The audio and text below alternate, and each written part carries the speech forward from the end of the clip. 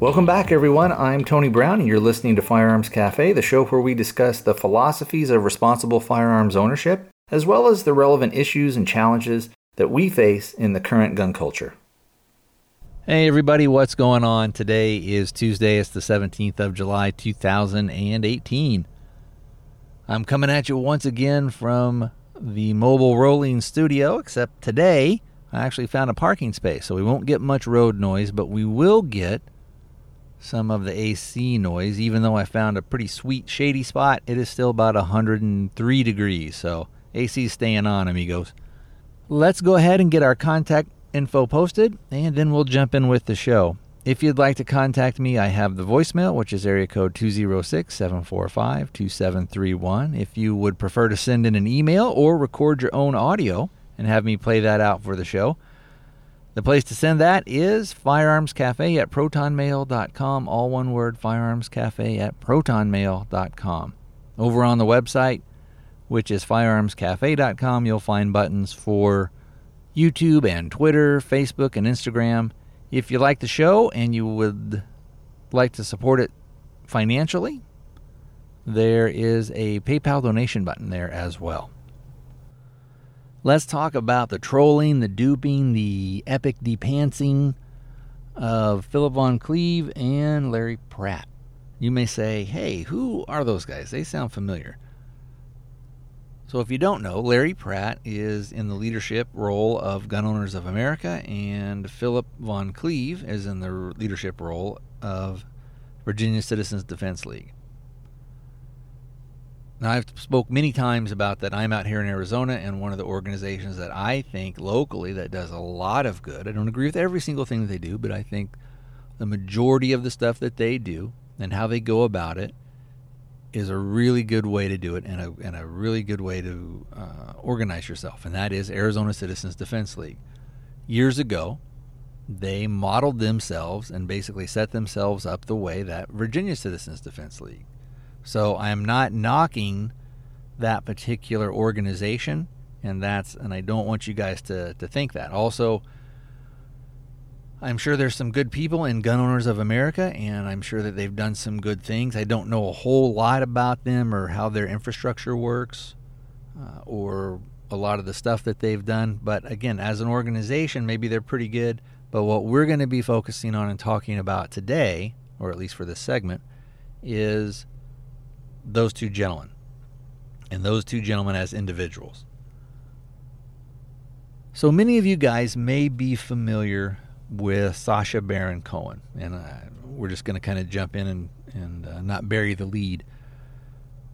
Years ago, he got his start. He's a British comedian. He got his start doing, I guess, kind of, they used to call it ambush journalism when they would talk about 60 Minutes, how they'd come in and they'd say one thing and then they'd get you under there and then they'd try and make you sweat and get you to admit what you're doing.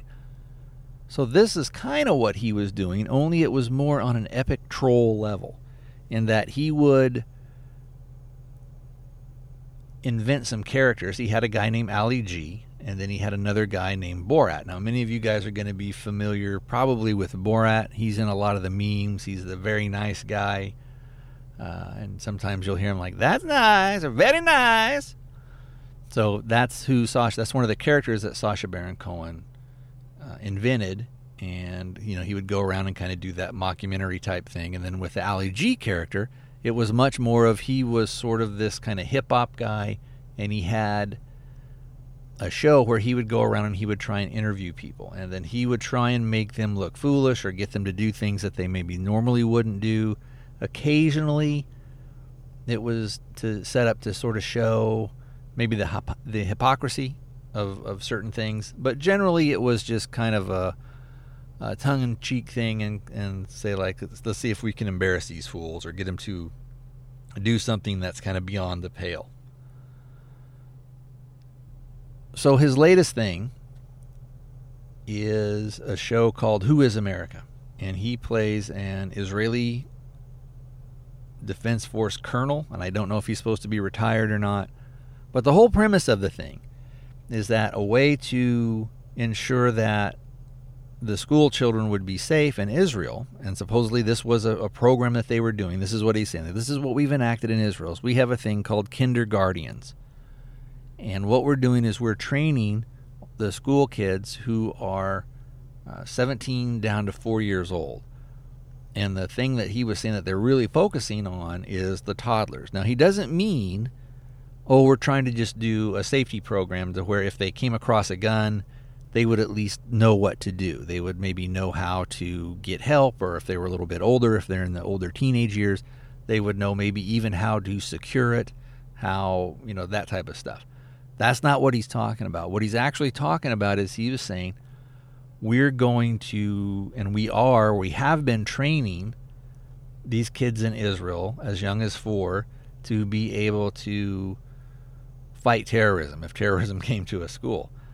So as a normal person, if somebody stuck a camera in your face and put a microphone up by you, and you're talking to this guy, and he was laying this stuff out, that we're going to have 4-year-olds actually trained to use weapons independent of any parental supervision, you'd say, you're out of your mind. You're crazy. You can't do that. That's nonsense. That violates like every safety rule and common sense measure you would ever think of.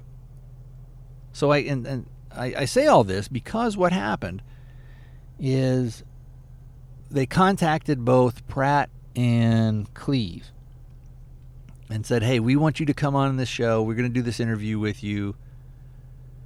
And then, of course, he makes them look stupid. He gets them to basically say, and there's a video on YouTube, and I'll try and link to that in the show notes, where if you just type in Sacha Baron Cohen and Larry Pratt or something like that, I'm sure it'll pop up. The video has been making its rounds. So anyway, he dupes these guys. He's got them on camera doing stuff where they have a stuffed animal that has a gun in the head, and there's like a little pull string. You know how back in the day you used to have those little stuffed animals and you could pull the string and it would make them talk? Well, it's basically the same thing, except they have a gun in there, and then the idea is, the toddler would be able to point the bear at the bad guy and pull the string and fire the gun. And then I believe it was with Van Cleave, they had him do this fake instructional video where they're singing songs and they're doing all this stuff, and it's all total ridiculous stuff. Well, of course, this stuff comes out, and you don't even really have to edit it in a way to make these guys look foolish. And Pratt was doing stuff as well, and at the end there was a thing where he was saying something like, toddlers aren't afraid of guns. They haven't been affected by something in homosexuality, and just like weird, bizarre stuff. And this was sort of first brought to my attention. I was like cruising around on Facebook, and I saw a post from Rob Pincus, who many of you guys know. And he was saying, hey, these guys, are saying, we got duped, but, the reality of it is they never should have done it in the first place. And he went on to say, and I'm going to paraphrase here, so don't take this as exact quotes from him, but he went on to say, hey, I was flown out there, or I can't remember if he said he was flown out there or he was doing pre-interview stuff with some of the crew. And when they weren't getting the type of answers, or when he wasn't agreeing to certain things that they were saying, then they're like, you know what, we probably won't be able to use you, but thanks for giving us your time, that type of deal. And if you'll go on YouTube and you'll watch this thing, it's just crazy.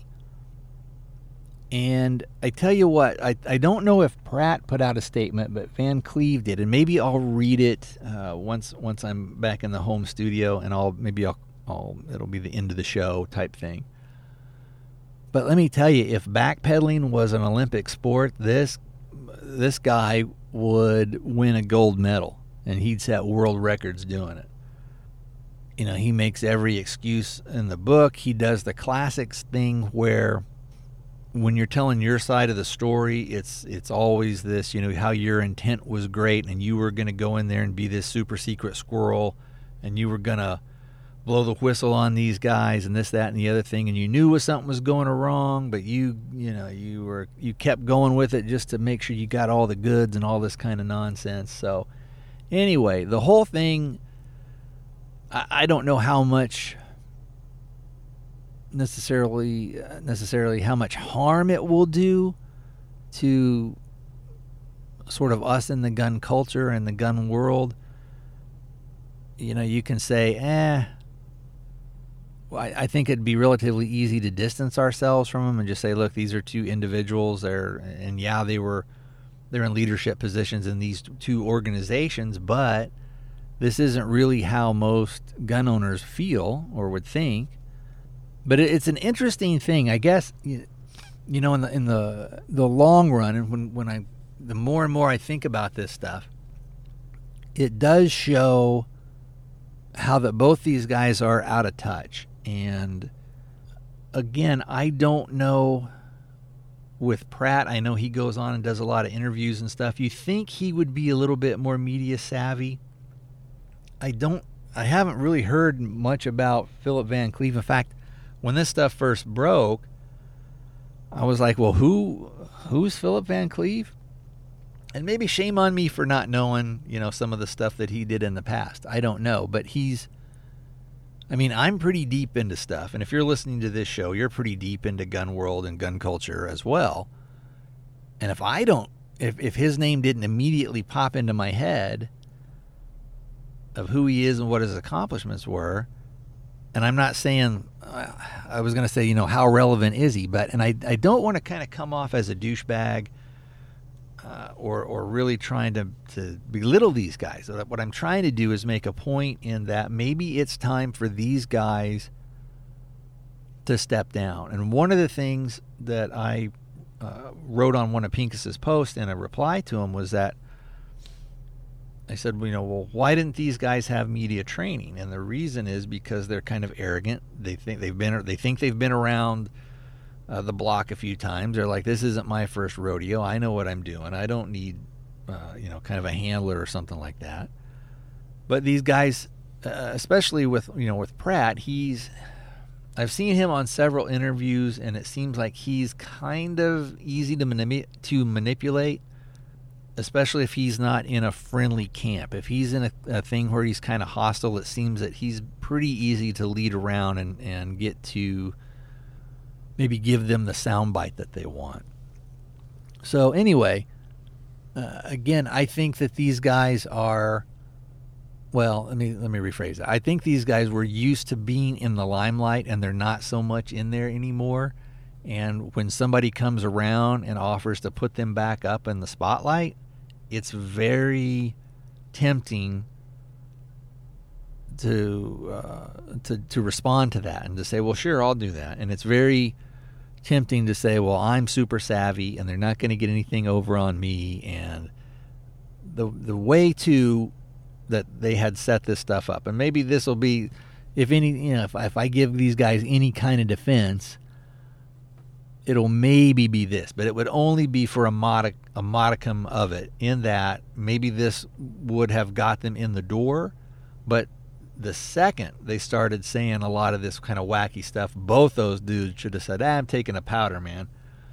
So anyway, like I said, Sacha Baron Cohen and his crew have been doing this stuff for years and years. He is a guy who, look, like him, hate him, I think he's probably anti-gun. And I know a lot of people are going to be saying now, well, I never thought he was funny, when in the past you did. Look, if you thought he was funny in the past, don't be a hypocrite. Don't be like a weak bitch and say, well, I never thought he was funny. Stick to your guns. Have some conviction about stuff and say, yeah, I liked him. I thought he was funny. I don't like his views on guns, but some of the other stuff he does is hilarious. So anyway, all that, and I get into that because I see it all the time. I see it all the time that if somebody comes out and they're anti-gun, an actor, and then everybody is like, oh, screw that guy, he sucks or she sucks, and they're a horrible actor. I never liked their movies anyway. When in the past they did, they thought they were fine. And it's the same, too, when you have a guy who maybe comes out. So somebody like Bruce Willis. Well, maybe in the past, you thought, yeah, he's kind of lame. I don't really care for his movies. But the second he says he's pro-gun or something like that, then everybody's all jumping up and down and I always loved him. He's a super great actor. We need more guys like him. And again, I'm not trying to say you shouldn't support people that are pro-Second Amendment, or if you don't want to support an actor once he comes out and says, hey, I'm going to be political, and if his political views don't line up with him, and you're saying, well, I'm not going to go see that person's movies anymore, that's fine. But what happens if a bunch of the crew guys are Second Amendment, pro-Second Amendment, or, this is probably a discussion for another day. So anyway, let's circle back around. Let's get back around to what my original point was going to be. So how did these guys get drawn into the studio in the first place? So like I said, Cohen has been doing this stuff for years and years. He's got it perfection. He's got it perfected. That's a better way to say it. In that they know how to sort of set up, and we'll use this in a very loosely, kind of like a dummy or a shell corporation, to where if, let's say, an assistant from Gun Owners of America, from Platt's camp, calls around or tries to do a little bit of thing, and they can say, oh, okay, well, yeah, this is a small company, it's new, but they've got a few things out there, and it's it's mostly been over in Israel and this, that, and the other thing. So if you kind of scratch the surface, it looks legit. And that's what most people are going to do, especially in this soundbite world. Nobody is willing to go down to the rabbit hole and really look around and make sure stuff is legit. So anyway, he's got probably a couple of layers of BS that if somebody starts to look into it, it's going to seem legit. So that's, again, how those guys got in the door. And like I said, he's been doing this for years. He is a professional at it. He does not break character, and he's had years of practice of not breaking character, of saying ridiculous, crazy stuff, and not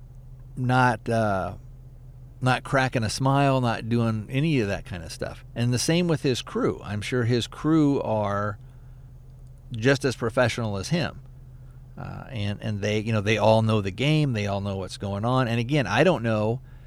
It may be that there's only Sacha Baron Cohen and two other people. Maybe there's just a couple other camera guys there or something, and a sound guy. So I don't know how big the productions are or anything like that. But anyway, all that's to say is I can see how somebody could get drawn in, or could sort of, they're going to get their foot in the door. But again, it's like once they start saying stuff like, we need to arm toddlers, this is what we're doing over in Israel.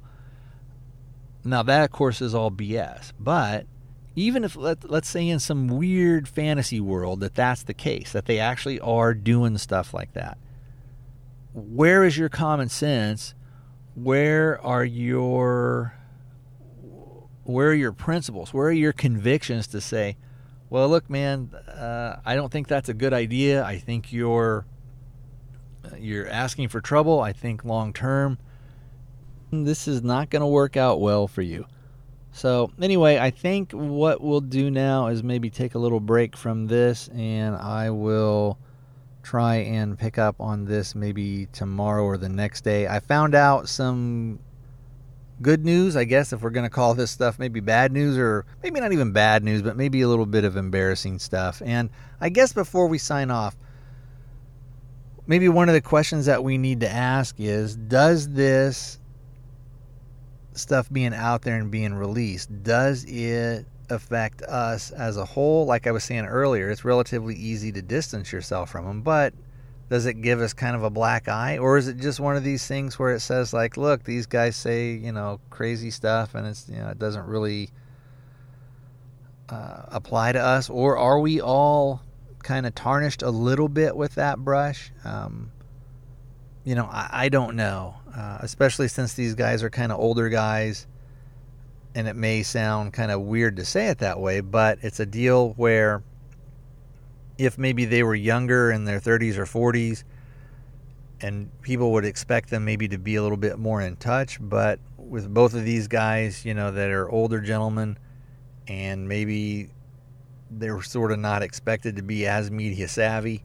Again, if that's what we're saying is, hey, these guys aren't sharp, they don't really know what's going on, then yeah, it's probably time for new leadership. It's probably time for some new blood and somebody who's a little bit more media savvy, somebody who's willing to take this stuff a little bit more seriously, somebody who's also willing, well, I shouldn't say willing, but somebody who can sort of steel themselves against the draw of fame, for lack of a better term, if you know what I mean. Like, it's awful hard once people start treating you a little bit differently, and especially if you're quote unquote a little famous, and you're seen as maybe an expert, or you're seen as somebody who's a little bit different than the rest or above, so to speak. It's awful hard to sort of give that drug up. So anyway, all right, let's wrap this segment up for today. Tomorrow or maybe Wednesday, I'll get back with you guys, and we'll talk about a couple other things that I think is good news. Talk to you in a second. I am parked in the shade again in the car. I'm closer to the road than I'd actually like to be, so you may hear some traffic noise going by. You're definitely going to hear the AC, but holy crap, it's 106 today. Man, it's hot. So it is what it is. A few seconds ago to you, but yesterday to me, I talked about that we had maybe a little bit of embarrassing news with the whole kindergarten, there we go, kindergarten gate type thing and fiasco, but that we also had some good news. So not too long ago, I heard that Cody Wilson had gotten a victory in a lawsuit that he had against, I believe it's the Justice Department. So I'll give you a little bit of background on that stuff first. Cody Wilson was a guy who designed a bunch of the 3D files, the CAD files, when 3D printers were coming out.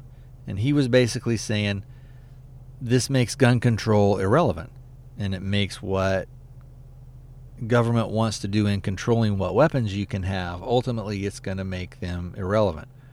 And what he was looking at then, which is probably, 5-6 years ago, when 3D printing and all this stuff was in its infancy, he was looking more into the future and saying, look, this technology, it is going to improve. It's going to be a consumer-based thing, and when these improvements come, there is no reason why you can't print more and more complex stuff and more durable stuff, so that it will actually be long-lasting and reliable.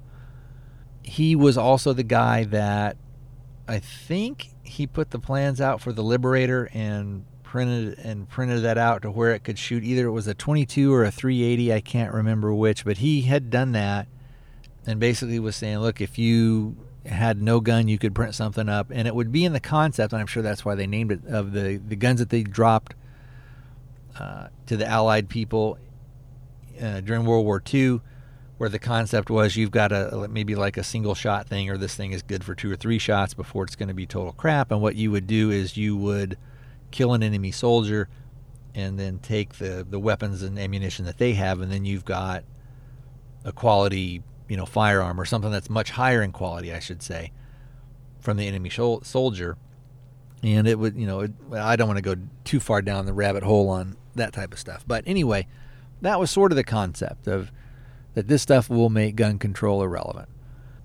So, like I said, I think that the Justice Department came after him and said, hey, you got to take these files down under ITAR. You're violating stuff. And if you don't, we're going to fine you a lot of money. We're going to tie you up in court for just a little bit, and then we're going to throw you in prison. So he took the files down. However, I think, again, the guy is savvy enough to know that once something's out on the internet, boy, it's hard to pull it back. And those files had been downloaded hundreds of thousands, probably millions of times. So I don't know how you would ever be able to collect all those files. And realistically, just because he took his files down look, people are smart enough; they can engineer and design their own files and put them out there. I mean, it's So anyway, in the information age, it's hard to control information, and I think that's what was really scaring the government. So the good news is that not too long ago, or maybe we got the results of the lawsuit, and that is that he won. He actually kind of fought the law, and instead of the law winning, he won. And I guess they're saying now that those files don't go against the ITAR regulations and all that kind of stuff, which is good. Now, also, he was the one, him and his company,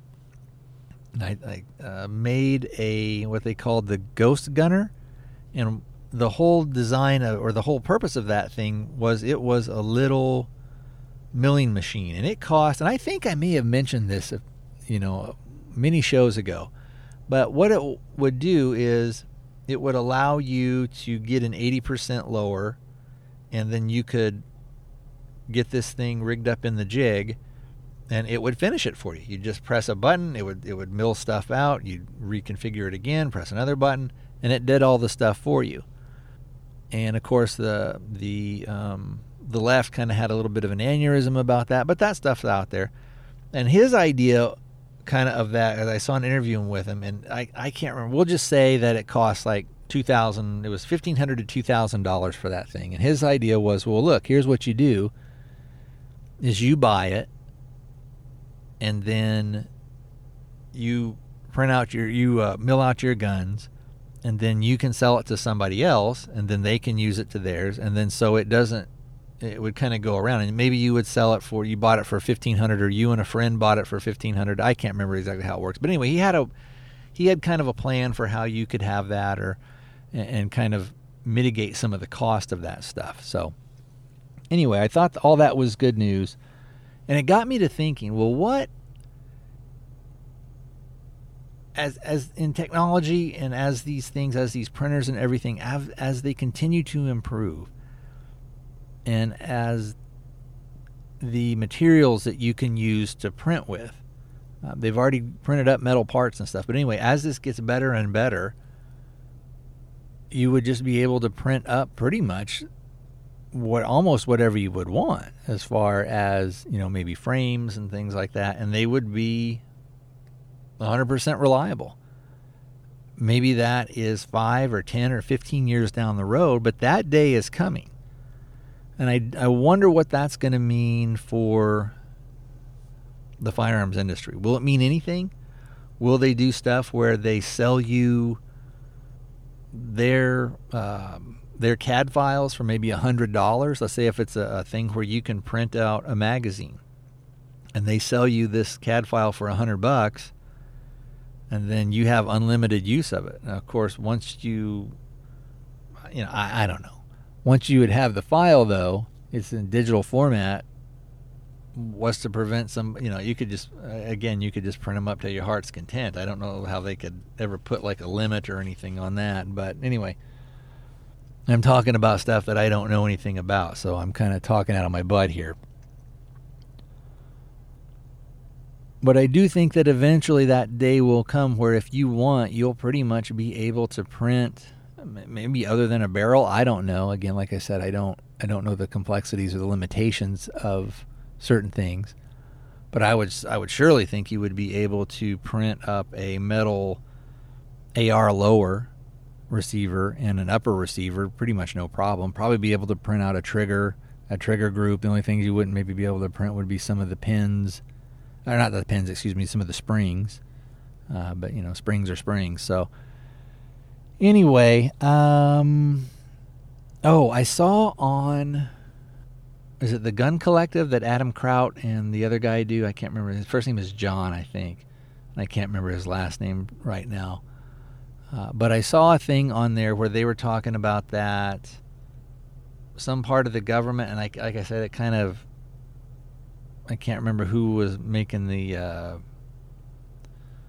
issuance of this, if that makes sense. Anyway, what they were saying was that the anti-gunners in the far left are always saying, oh, an AR-15 is a weapon of war and we shouldn't have these, and these are military grade and this is exactly what the military has. Well, there was some ruling that came down, and like I said, I don't know who did it, but they were saying, no, an AR-15 is not the exact same thing as a military weapon. It's not a weapon of war. So, I think, again, that's more good news for us. It's more victory. It's another step into, I hate to use the word legitimizing, but to legitimize the AR-15 as just a regular old rifle. It's probably, in America, is probably one of the most common and the most popular rifle. Even the AK, which was always kind of like the redheaded stepchild, is gaining in popularity. So that is going to become a relatively common rifle. If you look at kind of the two big platforms that most people are shooting, it's either an AK or an AR. And most people, if you've got an AR, you at least have some interest if you don't have an AK. But I know a lot of people that have both and that have kind of multiple copies of both. Anyway, I thought that was cool that they had made that ruling that said, oh, these are not weapons of war and this, that, and the other thing. So, all right, I'm going to call this segment to a close. I know this one's a little shorter, but again, when I get home tonight or, tomorrow, who knows, I want to read off Van Cleve's statement, and then we'll talk a little bit about that, and then we'll kind of wrap that stuff up. So, anyway, let me know what you guys think. I know I'm probably a little scattered here these last couple of days, and hopefully it's relatively coherent. But let me know what do you guys think about the whole we'll call it troll journalism or troll interview of Pratt and Van Cleve. Do you think those guys are still relevant? Do you think that they still have a role? Or do you think it's time for them to step down? Let me know again what you guys think about the Cody Wilson thing. Also, well, I don't want to start kind of prattling on. So, but again, with the Cody Wilson thing, what do you guys think is going to be the future of 3D printing? What do you guys think? How will that affect the gun industry? Will it be one of those things where it's like, yeah, you can print your own stuff, but most people are just going to buy one? So similar to how right now you could build your own shotgun if you wanted to, but most people still go out and buy one. All right. Then when next we speak, it'll again be a couple of seconds for you, but I will read off Mr. Van Cleve's backpedaling statement. And before I leave you guys with that what also jumped in my head, it wasn't just him and Pratt. There were other people, I think, that got duped but their segments didn't make it on the air. There was also a thing at the end where on the video, and you should go watch it and watch the whole thing. It's kind of hard to get through a little bit because you're just like going, oh my God. But there's one thing where they go into a senator or one of these Congress guys. I don't know if he was a House member or if he was in the Senate. He was like, so you want me to say that I support arming toddlers without knowing anything about it? And he goes, most people in the Congress or in the Senate aren't going to do that. We're not going to get behind something we don't know anything about. And then, of course, it cuts to like two or three other guys of these senators going, please get behind and support this kindergarten program. It's going to be great. And you're just like, holy cow, man. How? Look, there are very, very few Congress critters out there that I have any respect for. And the ones that I do are the ones that I feel are savvy and intelligent and know the game and know what's going on. But there is a lot of them out there who, you get that camera in front of them, you stroke that ego a little bit, and they'll say anything you want them to say. All right. Prattled on long enough. Talk to you in a second. Okay, guys, I am back. at the same spot where I was the other day, so it's nice and shady. But you may hear some road noise. And holy cow, the heat wave continues. It's 108 today where I'm at. So anyway, I thought I'd be able to get Van Cleve's response at the home studio, but it just isn't going to work out. And if I don't do it now, I don't think I'll be able to. Now, supposedly the article that I found says that this is his response that was posted on the Virginia Citizens Defense League Facebook page, and it was from February 20th.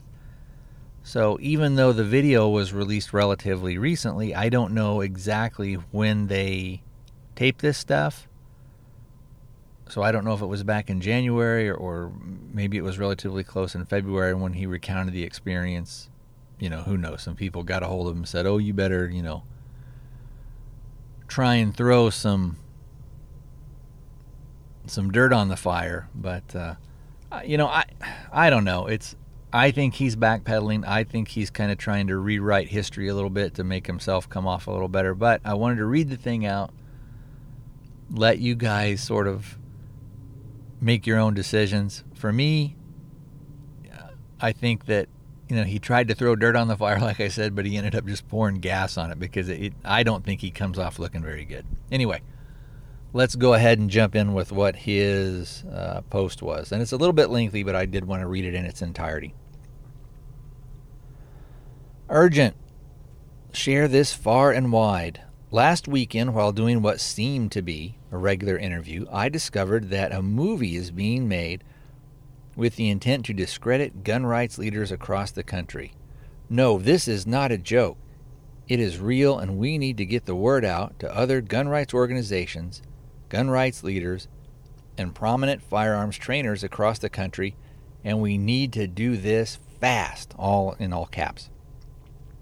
Back in 2014, alleged Hollywood sexual predator Harvey Weinstein said he was going to make a movie, quote, that would make the NRA wish they weren't alive, close quote. And then in parentheses he has this: all gun organizations are the NRA in his mind. And he was dead serious. Michael Moore has been attempting to discredit gun owners and leaders for years by tricking people and using creative editing techniques to make them look foolish or idiotic. Who's behind this effort isn't clear, but they are, in all caps, extremely well-funded professionals. For example, to reel me in and try and make me feel beholden to them, they laid out the red carpet by providing luxury accommodations, limousine service, and providing a generous monetary allowance to cover meals and other expenses for 2 days. They use psychological manipulation, as well as lies and tricks to put their victim into comedic situations that subject them to public shame, embarrassment, and ridicule. I believe the intent is to destroy reputations and even lives. I did some detective work in the days immediately following the, quote, interview, close quote, and I managed to find out they had targeted at least one nationally known firearms trainer, and I know there are more. They appear to be setting up near gun shows. I also found out they covered their tracks carefully to avoid revealing their true identity. It started out when Virginia Citizens Defense League received an email last week from a company called, quote, First Freedom Television, close quote, and to do an interview with an, quote, Israeli security expert, close quote, on the, quote, shared security interests of like-minded countries such as the U.S. and Israel, close quote. It went on, quote, unlike the misguided position of American liberals who aim to eradicate guns altogether, Israel has proven that universal gun training and widespread gun ownership actually leads to a safer society, close quote. I do interviews all the time, and this one didn't seem to be all that much out of the ordinary. On Sunday, February 11th, 2018, I did the interview in Harrisburg, Pennsylvania.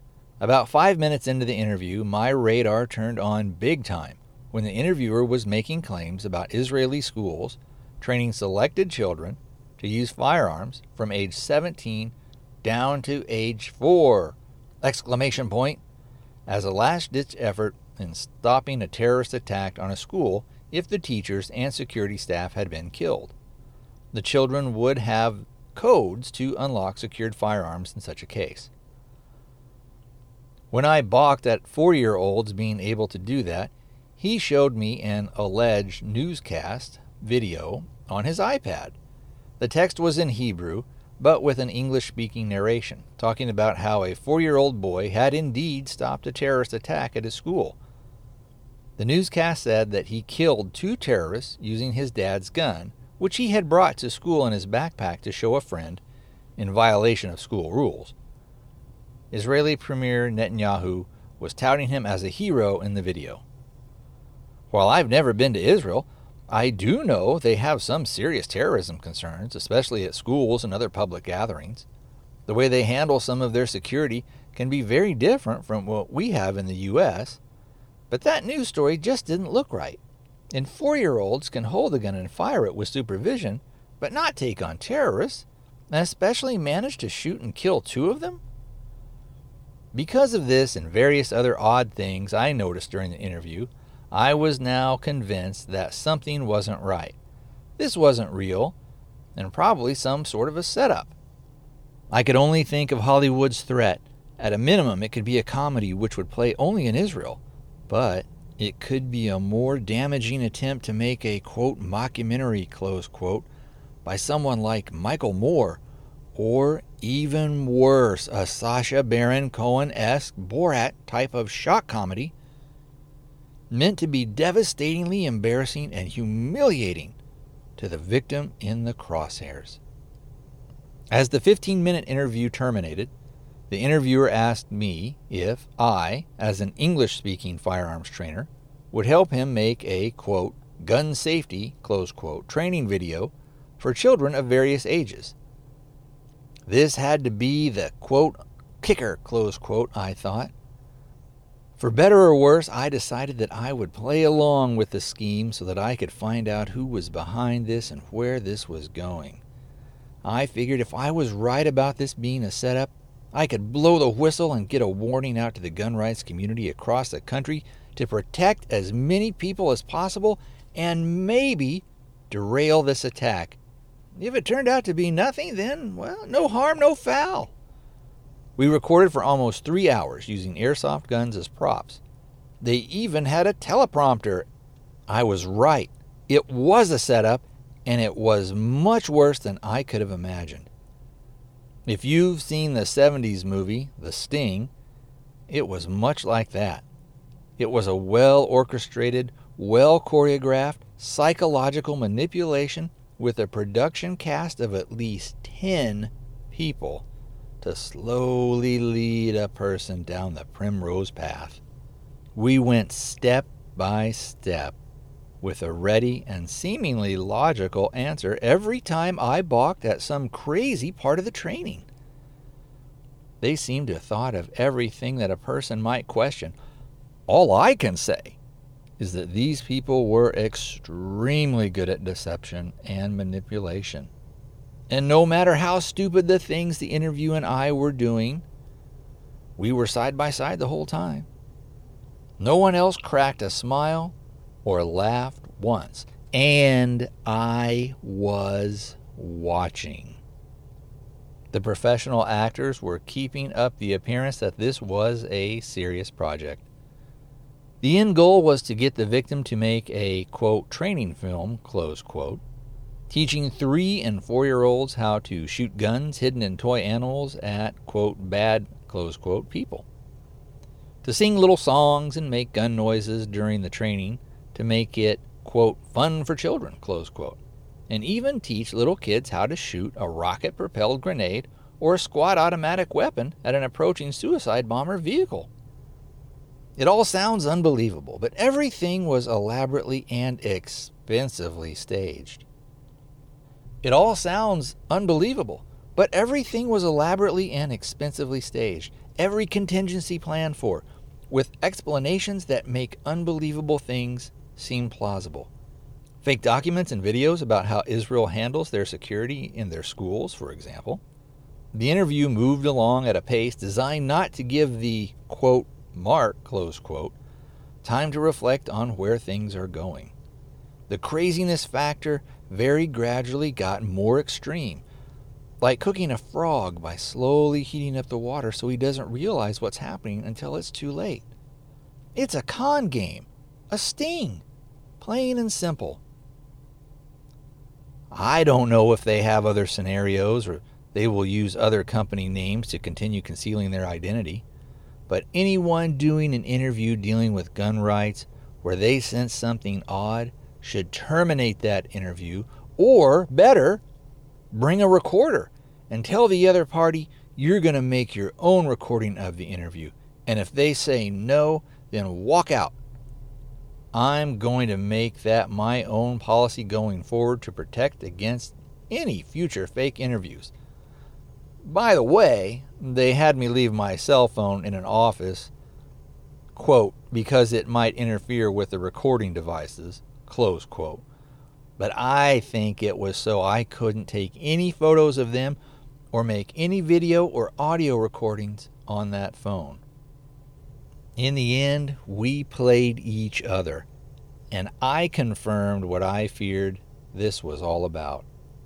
Sadly for me, I'm sure I'm going to be in whatever crazy film finally comes out looking really stupid, and just as sadly, I'll probably be in good company. A few of us will no doubt get hammered, but if we can get the word out immediately, we might be able to save the reputations of many other good people. Finally, looking at the possibilities and what I saw while making the, quote, training film, close quote, I'm betting this is going to end up being a Borat-style film, and it's going to be vicious on the victims. Please share this alert far and wide. Philip Van Cleve, President, Virginia Citizens Defense League.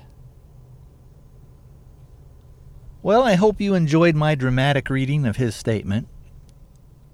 Again, as I read that thing, it is classic kind of backpedaling and the type of thing of I really knew what was going along the whole time, and I think, like I said before, I was super secret squirrel, and I was playing them, and they were playing me. You know, the guy got duped, and it would be one thing if he said, hey, I got bamboozled, they sprinkled stardust in my eyes, and I was just happy to go along with anything, and I really messed up, and I hope you guys will forgive me. In my opinion, I think probably what happened is he got back, told the guys what was going on. They looked into it maybe a little bit deeper and said, oh boy, you better do some damage control, son. But let me know what you guys think. I mean, am I being kind of a overly cynical, judgmental guy here, or am I kind of on the money? In certain situations, I could see how maybe somebody who was brand new might get a little bamboozled, but supposedly for somebody with his amount of experience, he never should have agreed to any of that stuff. Again, I think they stroked his ego. They were constantly telling him things that he wanted to hear, constantly feeding him dogmatic lines, things like that. So, and I think that's probably what happened to Pratt. I haven't seen anything from Pratt. Now, earlier, and I think I mentioned it, there were also some senators, and right now in the car, I don't really have the ability to look those guys up. But there was another guy, and I haven't seen his interview or his side of the story about how he got duped. But he was one of these guys who was doing kind of like a PSA. So I think I mentioned earlier that the film crew and Cohen went to and got access to some senators. One guy basically said, well, I'm not going to do this. That's nuts. I don't know anything about what you're talking about. I'm not going to do a PSA for you. And he said, I don't think anybody would do that. And then, of course, it's a super hard cut immediately to 3 or 4 other guys. And it's done in the style where they are they're all saying sort of the same thing because they're all reading off that same script, but it cuts in between each of them at different aspects, so it all flows. So you guys know what I'm talking about. So, if you had person A, B, and C, and they were reading the Pledge of Allegiance for whatever, A would start off with one part, then B would pick up, then C would pick up, and it would do these cuts, and they would eventually get through the whole thing. So that's what they were doing. And, of course, I think a couple of guys maybe didn't even really bother to respond. And one guy came out and was on agreed to do an interview or something like that, and he was giving his side of how he got duped and taken in and all that other kind of stuff. But you guys go ahead and watch that video. Let me know what you think. And then chime in if you want on what do you think ultimately guys like Pratt and Van Cleef should be doing. Oh, that's another thing. In sort of English slang, a Pratt is somebody who is kind of a know-it-all, or I'm trying to kind of a boob. I'm trying not to use super harsh language. And I think it comes from like when somebody prattles on and they just kind of sort into, somebody who's just like blah, blah, blah, blah, blah, and they're a know-it-all and all this other stuff. So somebody like me.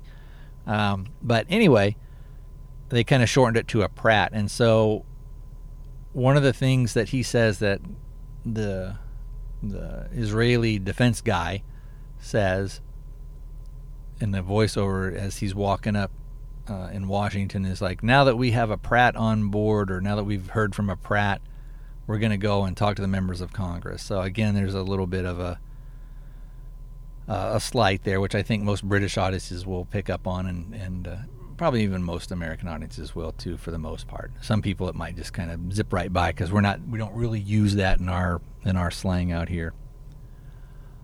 All right, I think that is gonna call it quits for the show. Again, let me know what you guys think on this stuff. Let me give you the contact info again real quick, and then we'll sign off. Voicemail is area code 206-745-2731. And remember, with that, you're limited to 90 seconds. If you would like to send in an email or record your own audio, I'll get that stuff out for you on the show.